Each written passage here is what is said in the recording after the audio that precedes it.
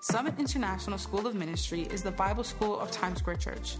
People from all stages and walks of life come to Summit to set aside time to seek God, learn more about Him, and transform into the person that God created them to be. Studying at Summit has opened my eyes to see the importance of having a solid theological foundation. I'm seeing how I'm being equipped daily through classes, assignments, and chapels in order to defend my faith in a world that opposes the gospel. When I first started following Jesus, I was filled with passion and excitement. But as time went on, I realized that I didn't have the knowledge and understanding that I needed to truly live for God and serve others. Even though I had just finished college and had a great job offer, I decided to attend Summit. I was hungry for a deeper relationship with God, and I was willing to put everything else aside to find it. I really feel that what I'm learning here is preparing me for future ministry for sure, but in a more immediate way. It's preparing me to go back to my home church and start discipleship. There's such a great need for that in the church today. Setting aside my phone and being unplugged while at Summit has allowed me to disconnect from the outside world in order to connect with the Creator of the world. This environment gives me the opportunity to engage in edifying and lifelong friendships with like-minded believers from all over the world. Friendships at Summit are special. Due to the Summit family atmosphere and small classes, you're given the opportunity to build friendships that just wouldn't be possible at other schools. Some of the relationships I've built here are the very sweetest of friendships. Some of my favorite memories have been made with them. These people are one in a million. Through hearing New Covenant teaching, I now know who I am in Christ. I don't have to be insecure or afraid anymore. I know that I'm empowered by God's grace and I can stand strong in my faith and serve others with confidence. Summit has been a game changer for me. I feel free.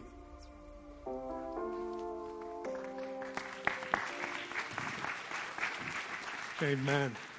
Well, FNT family, always good to be with you all. Bring you greetings all the way from Pennsylvania. I do not dream of a white Christmas. That's why, since I married my Southern belle, we've been coming down here for Christmas for the past 12, 13 years going on now, and I don't think we're going to change that at all. But always good to be with you. God's doing wonderful things at our school. You got to hear just a couple testimonies, and I know you have godly, single young people that love Jesus. So if you want them to get trained for Jesus and maybe find a good spouse too, because that happens, even though they're not allowed to date, it happens. You send them up to us for a year or two and we'll send them back even more empowered and even more ready to serve. But I'm very excited and very honored to be speaking on the last day of the year, because I think the message that the Lord's given me for you today is going to be a good way to review 2023 and maybe even take inventory for how we can better prepare for 2024. I'd like you to go with me to Ephesians chapter 6. I want to talk to you about the fight for your life. Ephesians chapter 6, the fight for your life. And I'm going to take a moment to pray as we prepare to read. Father, I thank you for the way that you love your people. Jesus, thank you for loving your church so intensely, God. Lord, for all of our faults, for all of our inconsistencies, Lord, I thank you that you delight in us and you call us your bride. And I thank you that you've given us everything that we need to win the battles that we face today and the ones that we don't see coming tomorrow. God, we're standing on the edge of a new year. And Lord, by faith, we can say that we are not afraid because we know that you're going to meet us. God, I pray that your people would be revitalized today wherever they need it most. Help us to be open and transparent with you as we go into your word. Let your word look into us and guide us, oh God. We pray all these things in Jesus' name. Amen and amen. Ephesians chapter 6, verses 10 through 13, the fight for your life. Paul writes, finally, be strong in the Lord and in the strength of his might. Put on the whole armor of God that you may be able to stand against the schemes of the devil. For we do not wrestle against flesh and blood, but against the rulers, against the authorities, against the cosmic powers over this present darkness, against the spiritual forces of evil in the heavenly places. Therefore, take up the whole armor of God that you may be able to stand in the evil day, and having done all, to stand firm. There are a few things that make me feel unqualified for life the way that a grocery list can.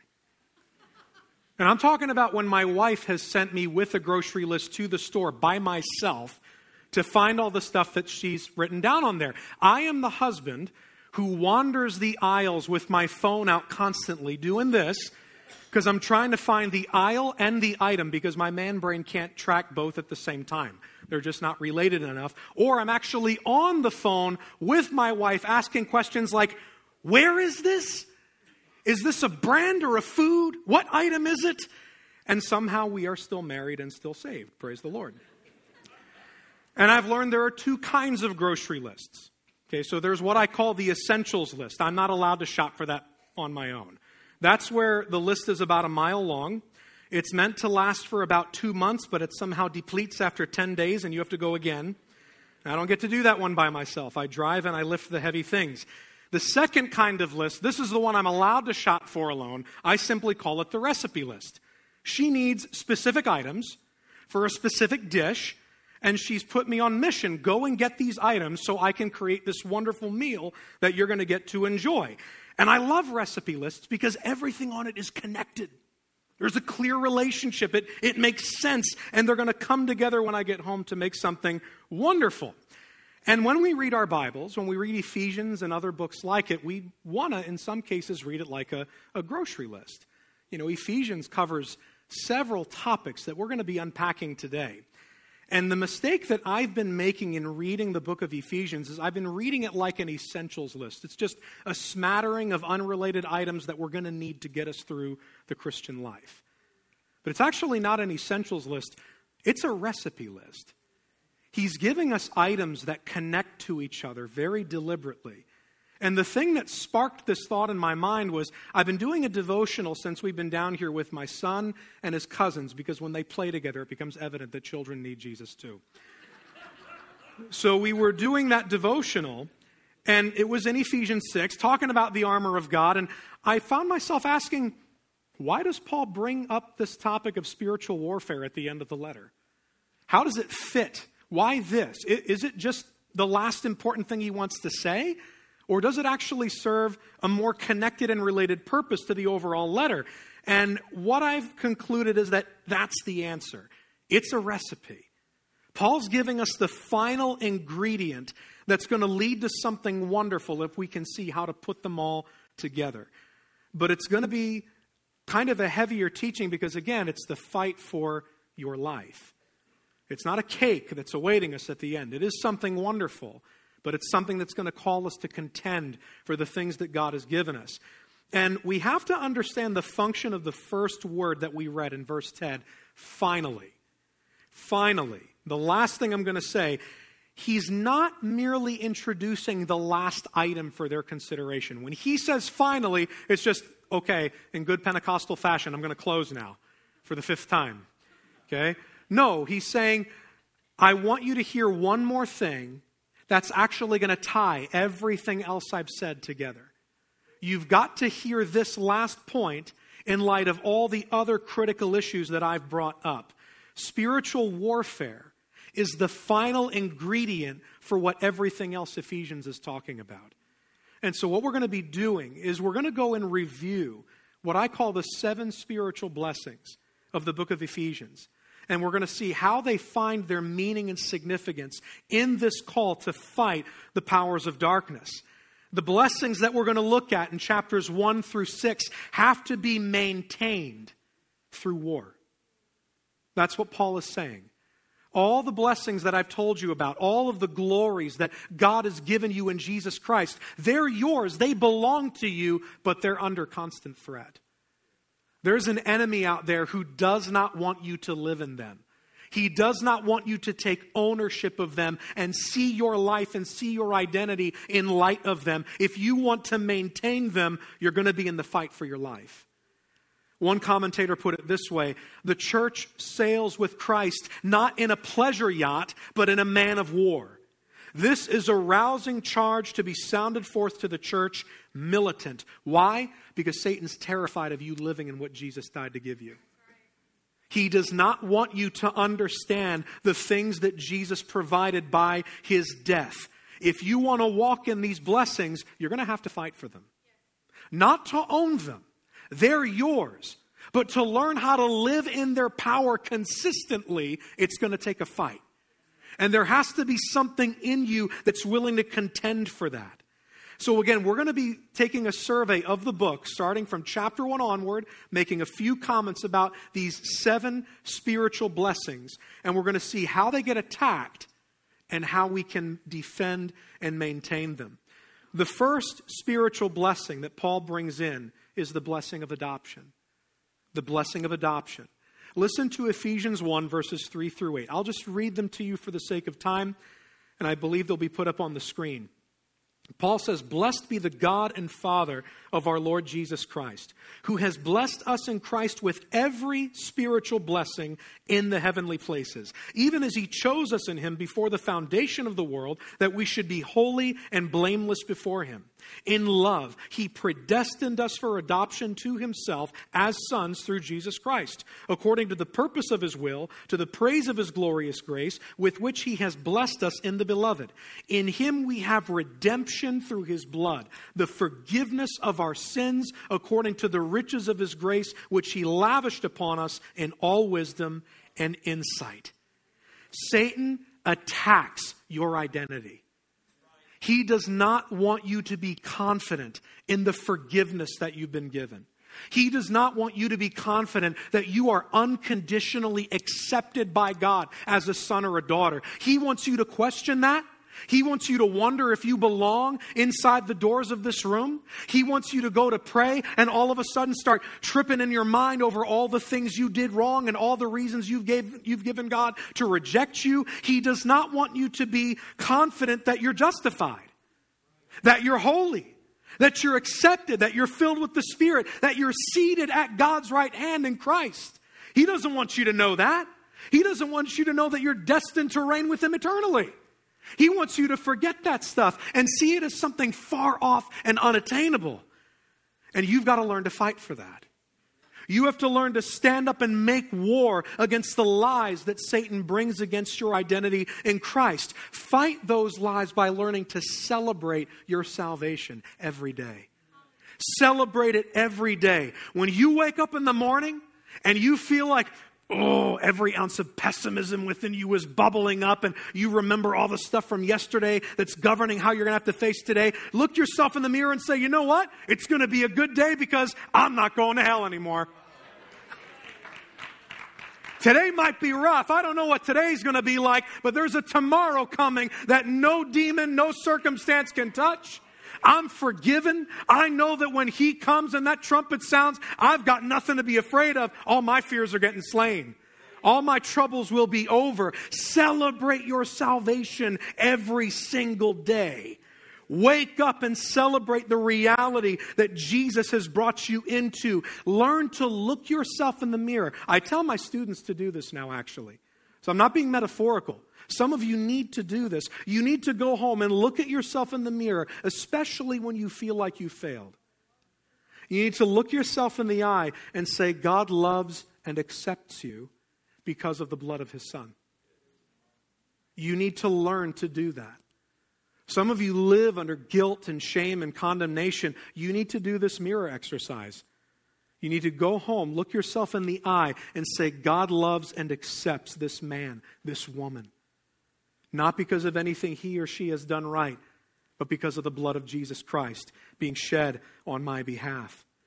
The first spiritual blessing is adoption. Fight for it. It's yours. The second is unity. The second spiritual blessing is unity. And by unity, I'm meaning the blessing of brotherly love that transcends all boundaries. The blessing of brotherly love that transcends all boundaries. Listen to Paul's words in Ephesians 2, verses 13 through 16. He says, but now in Christ Jesus, you, referring to the Gentiles, any person of non-Jewish descent, you who once were far off have been brought near by the blood of Christ. For Jesus himself is our peace, who has made us both one and has broken down in his flesh the dividing wall of hostility by abolishing the law of commandments expressed in ordinances, that he might create in himself one new man in place of the two, so making peace, and might reconcile us both to God in one body through the cross, thereby killing the hostility. Jesus died so that people would no longer hate each other.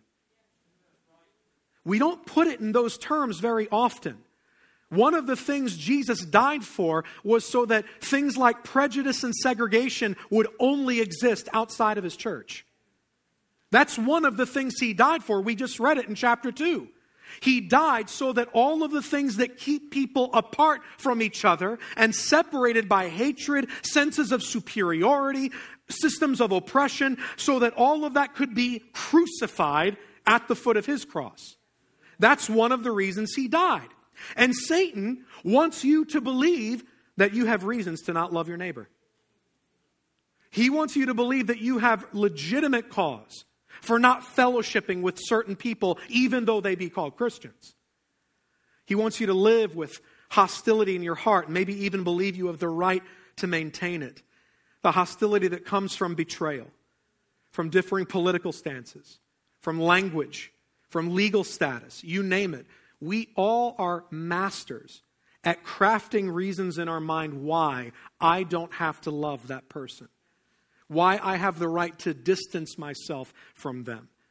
And we're so quick to critique and to judge. And yet we read this book, we read the gospel message, and what we see is that no, our Savior that we love and worship died so that I would lose my right to hate. So that I would lose my right to be biased. So that I would lose my right to separate myself from other image bearers made after his likeness. So how do you make war against that? How do you fight for unity? Well, you need to make yourself pretty uncomfortable. Who do you have a hard time loving? Who do you have a difficult time associating with? What groups of people do you carry prejudgments about? Are there groups that you've written off? Do you get your labels for groups more from your political party than you do from the Scripture? Do we take more of our cues on how we assess other human beings by how our vote is going than we do from what the Bible actually says? And I'm going to tell you something. I didn't grow up in the South. I grew up in Pennsylvania. It's north of it. We're the enlightened Northerners. We know we're not. Listen, just hear me. But listen, I heard a lot of prejudice and things like that in my Christian home.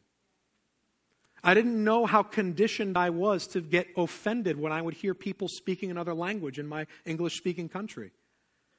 I'm going to tell you something. If you get all clenched up inside when you hear people speaking a language that you don't, you start thinking in terms of migrants or things like that, you should question whether you ought to be taking communion. Are you discerning the Lord's body? Are you discerning people that he died for? You have to be willing to make yourself that uncomfortable. Nothing exposed how much prejudice I actually carried in my heart until I went to school at Summit as a student and I did ministry and outreach in a low-income housing neighborhood. I didn't realize how many assumptions I carried in my heart, how many things that I never would have considered racist or bigoted, but in actuality were very, very unjust and unjustifiable. Until God put me in a position where I had to love people I'd never had to love before. And it showed me how shallow my Christianity actually was. You want to fight for unity? Sign up for outreaches that you know will not make you comfortable. Sign up for ministries that will put you in contact with people that you know it would be difficult to love. Dare to go there. Dare to put your flesh on trial. And let's see how much of myself is involved in the way that I look at things, in the way that I view others. One of the spiritual blessings you're meant to walk in is unity. And if the only place you know to find that is when everyone's singing together in church on Sunday morning and the band is covering up all of our mistakes and bad notes, that's not unity. It's a form of it. But might I suggest it's only the tip of the iceberg. I think unity is found when conflict is erupting and someone comes into the building and we wonder, what are they doing here? Now your unity is really being tested. When someone drags on you and pulls on your spirit to say, can you love this person? Are you willing to love them? Involve yourself. Fight for unity by involving yourself in outreaches and ministries and acts of service that are going to put you in touch with people you don't naturally love. The second spiritual blessing is unity. The third is revelation. This one's going to be a little softer, don't worry. We're going to put the conviction aside for just a few moments. I want to read to you chapter 3, verses 14 through 19. It's probably my favorite passage of the entire letter. Paul says, "For this reason I bow my knees before the Father, from whom every family in heaven and on earth is named, that according to the riches of his glory, he may grant you to be strengthened with power through his Spirit in your inner being, so that Christ may dwell in your hearts through faith, that you, being rooted and grounded in love, may have strength to comprehend with all the saints what is the breadth and length and height and depth, and to know the love of Christ that surpasses knowledge, that you may be filled with all the fullness of God. We heard someone bring a word from the Lord to us earlier in the service that God wants us to be filled with his fullness. Well, that is what revelation does. Revelation is when the Holy Spirit causes us to understand truth in a transformative way. And you're entitled to that. You're entitled to that as a son or daughter of the King. Your birthright is revelation. God wants you to know him. He wants you to know him intimately. Satan does not want you to know God. He does not want you to be open in your heart and in your mind to understanding who Jesus is. He doesn't want you to lay hold of the promised power that we just read about in chapter 3 to know God intimately. He doesn't want you to feel close to God. He doesn't want you to be confident that he's someone you can lovingly know. So how do you fight for revelation? Well, sometimes it's just a simple perspective shift. Do you believe that God wants you to know him? What do you believe that he's like? Do you see prayer and devotional time and reading the Word as a time to perform and show God how serious you are? That's not right.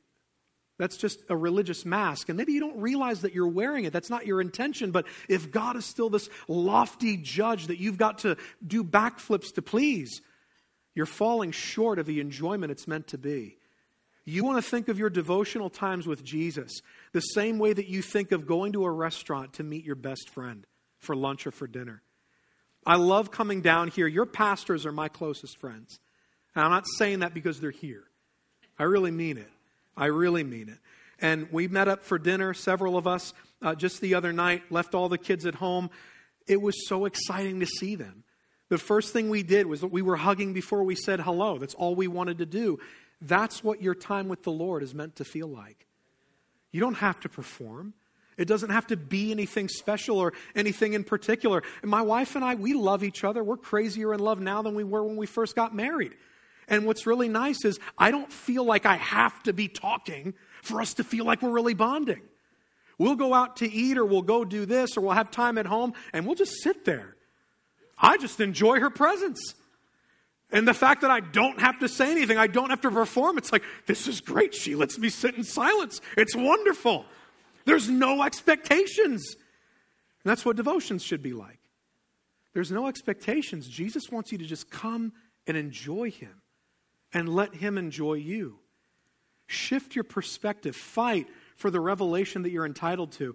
When we put ourselves under pressure, you feel like you have to hear from God. God's got to speak something. Those are the people that feel like God never speaks to them. Most of the time, it's because they feel this pressure. I've got to have some kind of encounter. It's like, yeah, you do, but you're wanting that guy's encounter. You want to be able to talk about your journey the way that that girl talks about her journey, and you don't have to do that. Your journey is your journey. Your time with Jesus is your time with Jesus. You don't have to hold it up again. You have nothing to prove. It's not a merit badge that we have to be able to wear coming into church. It's, I'm close to him. I love him. I enjoy him. Whether it's in this room with all of you or it's in my prayer closet at home, I'm learning just to enjoy God. That's how you fight for revelation. That's how you open your heart to hear from him. And my prayer for you is what Paul prayed for the Ephesians, that you would always be empowered by the Spirit of God to know the depths of his love for you. The fourth spiritual blessing might be a little bit surprising, but it's actually spiritual leaders. Spiritual leaders. Let me read to you chapter 4, verses 11 through 14. And this is speaking of the product of Jesus' cross work. And he gave the apostles, the prophets, the evangelists, the shepherds and teachers to equip the saints for the work of ministry, for building up the body of Christ, until we all attain to the unity of the faith and of the knowledge of the Son of God, to mature manhood, to the measure of the stature of the fullness of Christ, so that we may no longer be children, tossed to and fro by the waves and carried about by every wind of doctrine, by human cunning, by craftiness and deceitful schemes. Satan does not want you to trust your pastor. The text that we were read this morning, that's Satan at work, fighting against that pastor's ministry. He does not want congregations to trust their pastor, and he doesn't want pastors to be trustworthy toward their congregations. He will do anything in his power to destroy the beauty of that relationship. He will do anything he can to disrupt that. He wants us to resent our leaders and the concept of leadership. I'm sure I don't have to tell you how anti-authority our generation is and is becoming. Even institutions are moving away from any idea of hierarchy. How dare we suggest that someone might have power over another person? It's like, well, welcome to reality. And you better be thankful for it. Because when you're a little child, you better be thankful someone else has power over you. Because if we had power over ourselves as kids, the room would be pretty empty. We all would have died a long time ago. When authority and hierarchy are used God's way, it actually brings life. It brings a thriving community. It doesn't bring oppression. And we're living in a time when many church leaders are falling. The way that information moves, these things become very public, and it's easy to fall into mistrust. It really is. And we have to be honest about that. But God places a high value on honoring authority, both in and out of the church. The same Bible that tells us to honor our pastor also tells us to honor the king. And it was Nero when that was written. And that should tell us something. It should make us tremble a little bit when we get too quick to speak evil of those that are over us. God places a high value on honoring authority, whether it's in or out of the church. If you want to fight for your spiritual growth, you got to fight for your pastor. You got to fight for the people that God has put into your life to disciple you, that God has used as instruments of your growth. Pray for them, for their families, for their spiritual vitality, because if they're thriving, you're going to thrive. If they feel free to love Jesus and minister, you're going to feel free to love Jesus and minister. Because here's the thing, remember what Paul said. I'll read it to you again. It's not just that he gave apostles, prophets, evangelists, pastors, and teachers to be in charge. No, he gave them to equip the saints. You are meant to be empowered by pastors and leaders functioning the way that they're intended to. It's a mutual relationship. You empower me as a leader, I empower you. There's no one-sidedness here. God has built his church in a perfect balance. You fight for your growth by fighting for your leaders. And sometimes that means allowing them to be human. Now, I'm being specific with that. Let me explain what I mean. Don't just remember that they're human. Because I find that people use that dismissively sometimes. Well, they're only human. Like we're really justifying our resentment toward them. Are you allowing your leaders to be human? Are you okay with the fact that they fight the same battles that you do? It's not just that you remind yourself, they're only human. Like you're writing off on your anger.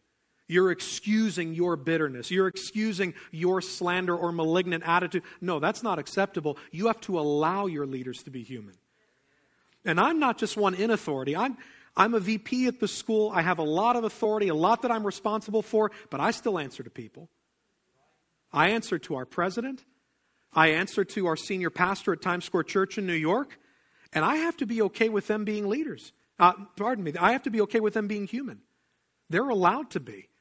They're not transcended and glorified with the master yet. They're still down here fighting the same stuff that I am.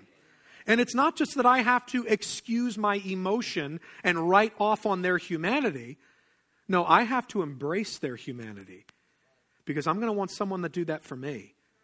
Because I've had people come to me and say, you wounded me with the way you addressed me the other day. I've had to repent to people that I'm over. I've had to repent for things that I've said from the pulpit. I've had to repent for the way that I address somebody in a counseling session. I can't be above that. I owe that as a leader to those who trust me with their spiritual life. But at the same time, spiritual leaders are one of the blessings that Jesus has provided for us. If you want to fight for your spiritual growth, fight for those God has put over you in spiritual leadership. The fifth spiritual blessing is personal holiness. Personal holiness. In chapter 4, verses 20 through 24, it says, "But that is not the way you learned Christ. assuming that you have heard about him and were taught in him as the truth is in Jesus, to put off your old self, which belongs to your former manner of life and is corrupt through deceitful desires, and to be renewed in the spirit of your minds, and to put on the new self, created after the likeness of God in true righteousness and holiness. Satan wants you to believe that a holy life is unattainable and that your former life is inescapable. He wants you to believe that you are too weak to please God. He wants you to believe that God is too demanding to be pleased. And he will throw any lie he can at you to keep you from attaining the level of holiness and godliness that Jesus has promised to bring you into. You're already accepted. Warts and all. You're already embraced by God. You are already justified. But there's this point in our Christianity where the way that we live is meant to match the new identity we've been given. And we're given grace to grow in that over time. And there's decision involved. There are choices that we make every day that impact this. And that's where a lot of the battle resides, isn't it? Where Satan throws those arrows of temptation and fear our way, the life of God inside of you, it is already inside of you, which means you have the capacity already for holy living. You've already been made a new creature. It's time to start developing those new instincts and that new attitude that you've been given. And Paul hits on major things: your speech, your temper, your integrity, your purity. All of those things are given as commands, but what's behind it all? They're all undergirded by Jesus' power within you. Paul is not telling us to go after things that are distant and totally outside the bounds of our reach. No, you've been given the life of Jesus. All of those things are within reach. The things that you might see as impossible today, Paul says, no, those things are already within your grasp. Jesus has promised them to you. It's about living by his life and power and not by our own. This is decisional, but what's the decision? It's not so much about I'm going to choose purity over lust or I'm going to choose forgiveness over bitterness. No, it's about choosing the power that's been given to us rather than the lust within us. It's about stepping back and saying, Lord, I don't know how to fight this battle, but you do. And I know that you're going to teach me. And I trust you to do for me as you did for David, to teach my hands to war and my fingers how to fight until I see all my enemies laid beneath my feet. The sixth spiritual blessing is worship, particularly corporate worship, worshiping together. Ephesians 5:17 through 21, therefore do not be foolish, but understand what the will of the Lord is. And do not get drunk with wine, for that is debauchery, but be filled with the Spirit, addressing one another in psalms and hymns and spiritual songs, singing and making melody to the Lord with your heart, giving thanks always and for everything to God the Father in the name of our Lord Jesus Christ, submitting to one another out of reverence for Christ. Satan does not want you to sing. He will fight against your song every day. And you've got to learn to sing over his lies. He doesn't want you singing songs of adoration because they open you up to the Spirit's power. We just read it. Don't be drunk with wine. If you're going to fill yourself up with anything, fill yourself with the Spirit. Get together with other believers and sing your heart out until the walls come down. Don't get stuck in grumbling and complaining and worrying about the future and letting your anxiety take over. No, give thanks for all things to God the Father. Amen. My wife has put a background up on her iPad or computer. I saw it the other day. I said, that's really good. It said gratitude is spiritual warfare. I'm like, that'll preach. I don't know who said it first. I Googled it. I couldn't find it. But some genius out there, it's true. Gratitude is spiritual warfare. The next time you're feeling cranky, start giving thanks. The next time you're feeling angry, frustrated, hopeless, exasperated, start making a list of start with your salvation. I'm not going to hell anymore. And then work your way out to the present moment. Every good thing God's ever done for you, cherish your worship moments.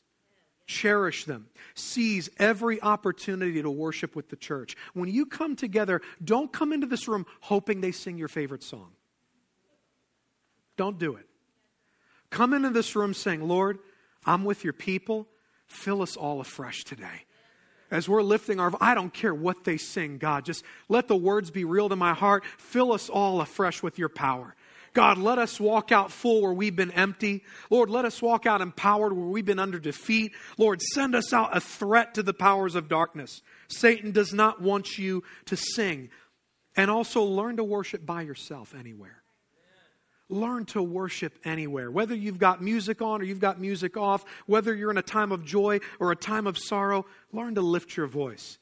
If Paul and Silas could sing while they were in the inner prison, and that was a chamber where there was no light and no airflow, in stocks and in chains, stripes on their backs from being beaten by the Roman guards, if they could sing and pray at midnight in a place like that, I want to believe that I can sing anywhere.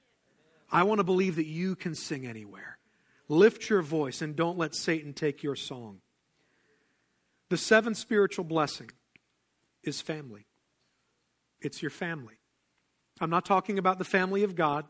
I'm talking about your family, your spouse, your children, your parents, your siblings. I'm not going to read the passage simply because it's lengthy, but in chapter 5, verses 22, all the way to verse 9 of chapter 6, Paul gives instructions to every possible member of a Christian household on what their life needs to look like. And the reason is because Satan hates the family. He absolutely hates the family. He hates it when men stand up and lead. He hates it when wives empower their husbands as leaders. He hates it when parents are actively laboring to disciple their children. He can't stand it because those things are a threat to him. Take a survey of the Bible from Genesis onward. Anytime God's wanted to do something big, he looked for a family. He started the world with one, and then he would look for another one every time it was time to transition. And so often he chose a powerless one. And you might feel, my family's powerless. I feel like my family's being ripped apart by the enemy. You're a candidate for God's power to move in your life. He works with the helpless. He works with those who are overwhelmed. Satan wants parents to exasperate their children away from the faith. He wants children disinterested in the things of God because they never see Jesus at church or at home. Something that we've started doing in our church is we don't have the kids' church start, and you don't have to do this. This isn't a critique. This is something that we've done with our community because I've not seen an unhealthy aspect to F&T church life, and I worship here like I'm at home. And I'm not saying that to flatter you. I truly mean it. But something that we've started doing with our church is we don't have the kids go downstairs until after worship. We have them worship with us in the big church, in the big service. And the reason we do that is because we challenge the moms and dads. What your children see you doing here, is this the kind of person they see you being at home? And it's a challenge. There's this call to accountability in that practice, and it works for us. It's just what we've decided to do. And I challenge you as a community and as individual households, what are you doing to make sure that your kids see Jesus, both here at church and at home? Fight for your family. Fight for your family against the enemy's tactics. Husbands, when we read Ephesians chapter 5, it says that the words of Jesus wash and cleanse his bride. It says that he washes her with the water of the word. And the word there is not logos, it's rhema, which has to do with Jesus is speaking to his bride. And when he speaks to her, it brings a washing, it brings a cleansing. What do your words do to your wife? Do they cleanse her? Do they wash her? Do they make her feel refreshed and renewed? Or do they make her feel controlled, manipulated, governed? Wives, are you a source of empowerment for your husband? We don't like that uncomfortable word, submit, submit, submit. But guess what? It is your command. And it's not what you think it is. It often gets a bad rap. But listen, submission has a lot to do with empowerment. My wife submits to me, but how does it look for us? And I think it's different for every couple. I don't expect her to obey me. She's got a lot of negotiating power, and she knows it. But I need her encouragement. When she says that she trusts me, I can't tell you what that makes me feel like I can accomplish. I don't have words for it. When she says that it means a lot to her when I initiate family devotions, and it doesn't have to be her saying, can we pray together tonight? When I take the first step to do that and she feels safe, That means everything to me. Wives, are you a source of empowerment for your husband, or are you his biggest source of discouragement? Constant critiques and constantly pointing out his faults and where he's not meeting your expectations, spoken or unspoken. Parents, are you presenting Jesus to your children the way that he presented himself to little children? I fear that sometimes Christian moms and dads can be more like the disciples driving the children away. You're not fit to come. You're not good enough to draw near. When Jesus is sitting there saying the kingdom already belongs to them, don't keep them away. Bring them near to me. What kind of Jesus are we presenting to our sons and to our daughters and children? And I know we got all the little ones in here today, but I'm also speaking to the adult ones. Are we honoring father and mother? Sometimes there's a line between obeying and honoring, just depending on circumstances, depending on age and things like that. But are we honoring father and mother? Do we lightly esteem them? Are we obeying them? Every one of these areas matters. These are all spiritual blessings that Jesus died to give us. And the more that we walk in them, the more of a thriving Christianity we get to experience. All of it matters. From things as lofty and abstract as our adoption and salvation to things as practical and everyday as the way you love your spouse, the way you love your kids. All of it matters. All of it is sacred to God, and all of it is under threat from an enemy that hates you. But you have power in Christ to fight for it and to refuse to let the enemy take even an inch of ground. You are in a fight for your life, and every area matters. And the key to waging a good warfare in all of these areas is in verse 10. And this is where we're going to close for the morning. He says, finally, be strong in the Lord. What does that mean? It does not mean, be strong in your faith.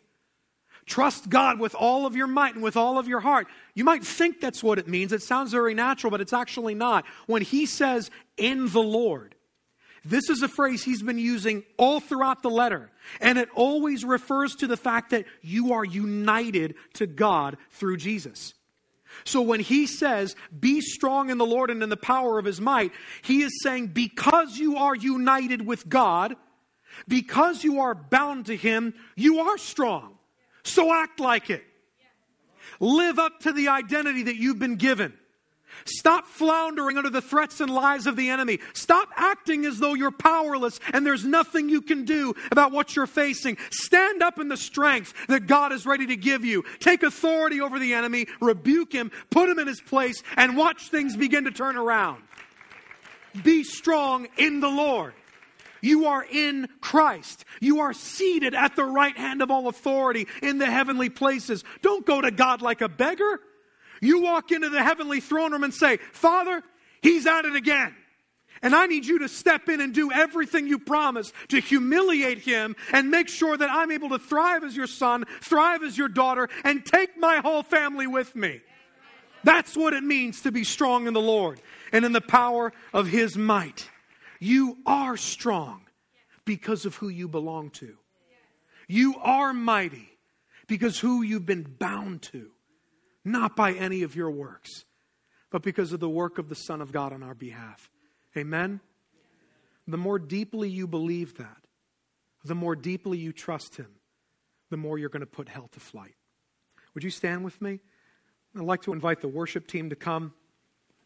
I want to give just a twofold invitation this morning. Some of you truly are in the fight for your life. You've been under heavy, heavy spiritual attack. And I don't care if it's one person or it's 99% of the room, because we're all going through stuff sometimes, aren't we? But you just need strength. And I want you to come to the altar, and don't just come and cry it out, weep it out. You've probably already done that. I want you to come and fight back. Celebrate your salvation. Give thanks in all things. Sing until the enemy finally gets the hint and turns back. Just worship God with all of your heart, with all of your might, and let your spiritual family rally around you and believe with you for a miracle. Some of you have given the enemy the upper hand. whether it's in one or more of these blessings that we've talked about, you've given him the upper hand. And I'm not saying that to now shame you or rebuke you. I want to ask you, what are you going to do about it? What are you going to do about it? If he's got the upper hand in your purity, if he's got the upper hand in your allegiance to Christ, if he's got the upper hand with your sense of adoption, if he's got the upper hand with the way that you're treating your family, the way that you're loving people, if he's got the upper hand in the way that you will or will not forgive, what are you going to do about it? You're a son, you're a daughter, you have authority in Christ. Even in the midst of your battle, even though you might have given some ground up to Satan, God wants to give it all back to you. You don't have to earn it back. It's not about that. It's still yours. This is not about earning. It's about taking the fight where it belongs. It's about stepping up and doing what you should have been doing all along. Don't sit under him. Even if you've yielded ground, your Father wants to give it back to you today. So let's just go to the Lord in worship. I'm going to pray very briefly. Then we'll sing. And I'm going to turn it back over to Pastor. Lord Jesus Christ, I've spoken what you put in my heart. And I thank you that you love your church. Oh, Jesus, you love your bride so much. And I ask you to speak over us today. Lord, go deeper than what I've been able to bring across, oh God, as we've looked into your word. Let your words wash over us. Let it cleanse us of all the feelings of defeat and despair and discouragement and fear. Let it cleanse us, oh God, of all the compromise and the temptation. Let it cleanse us, oh God, of all the bias and the bitterness, the lack of love. Let it cleanse us, oh God, of the insecurity, of the lack of confidence. Let it cleanse us and wash us, oh God, of everything that's been opposing what is meant to be ours in Christ Jesus. Lord, we take back everything that is meant to be ours.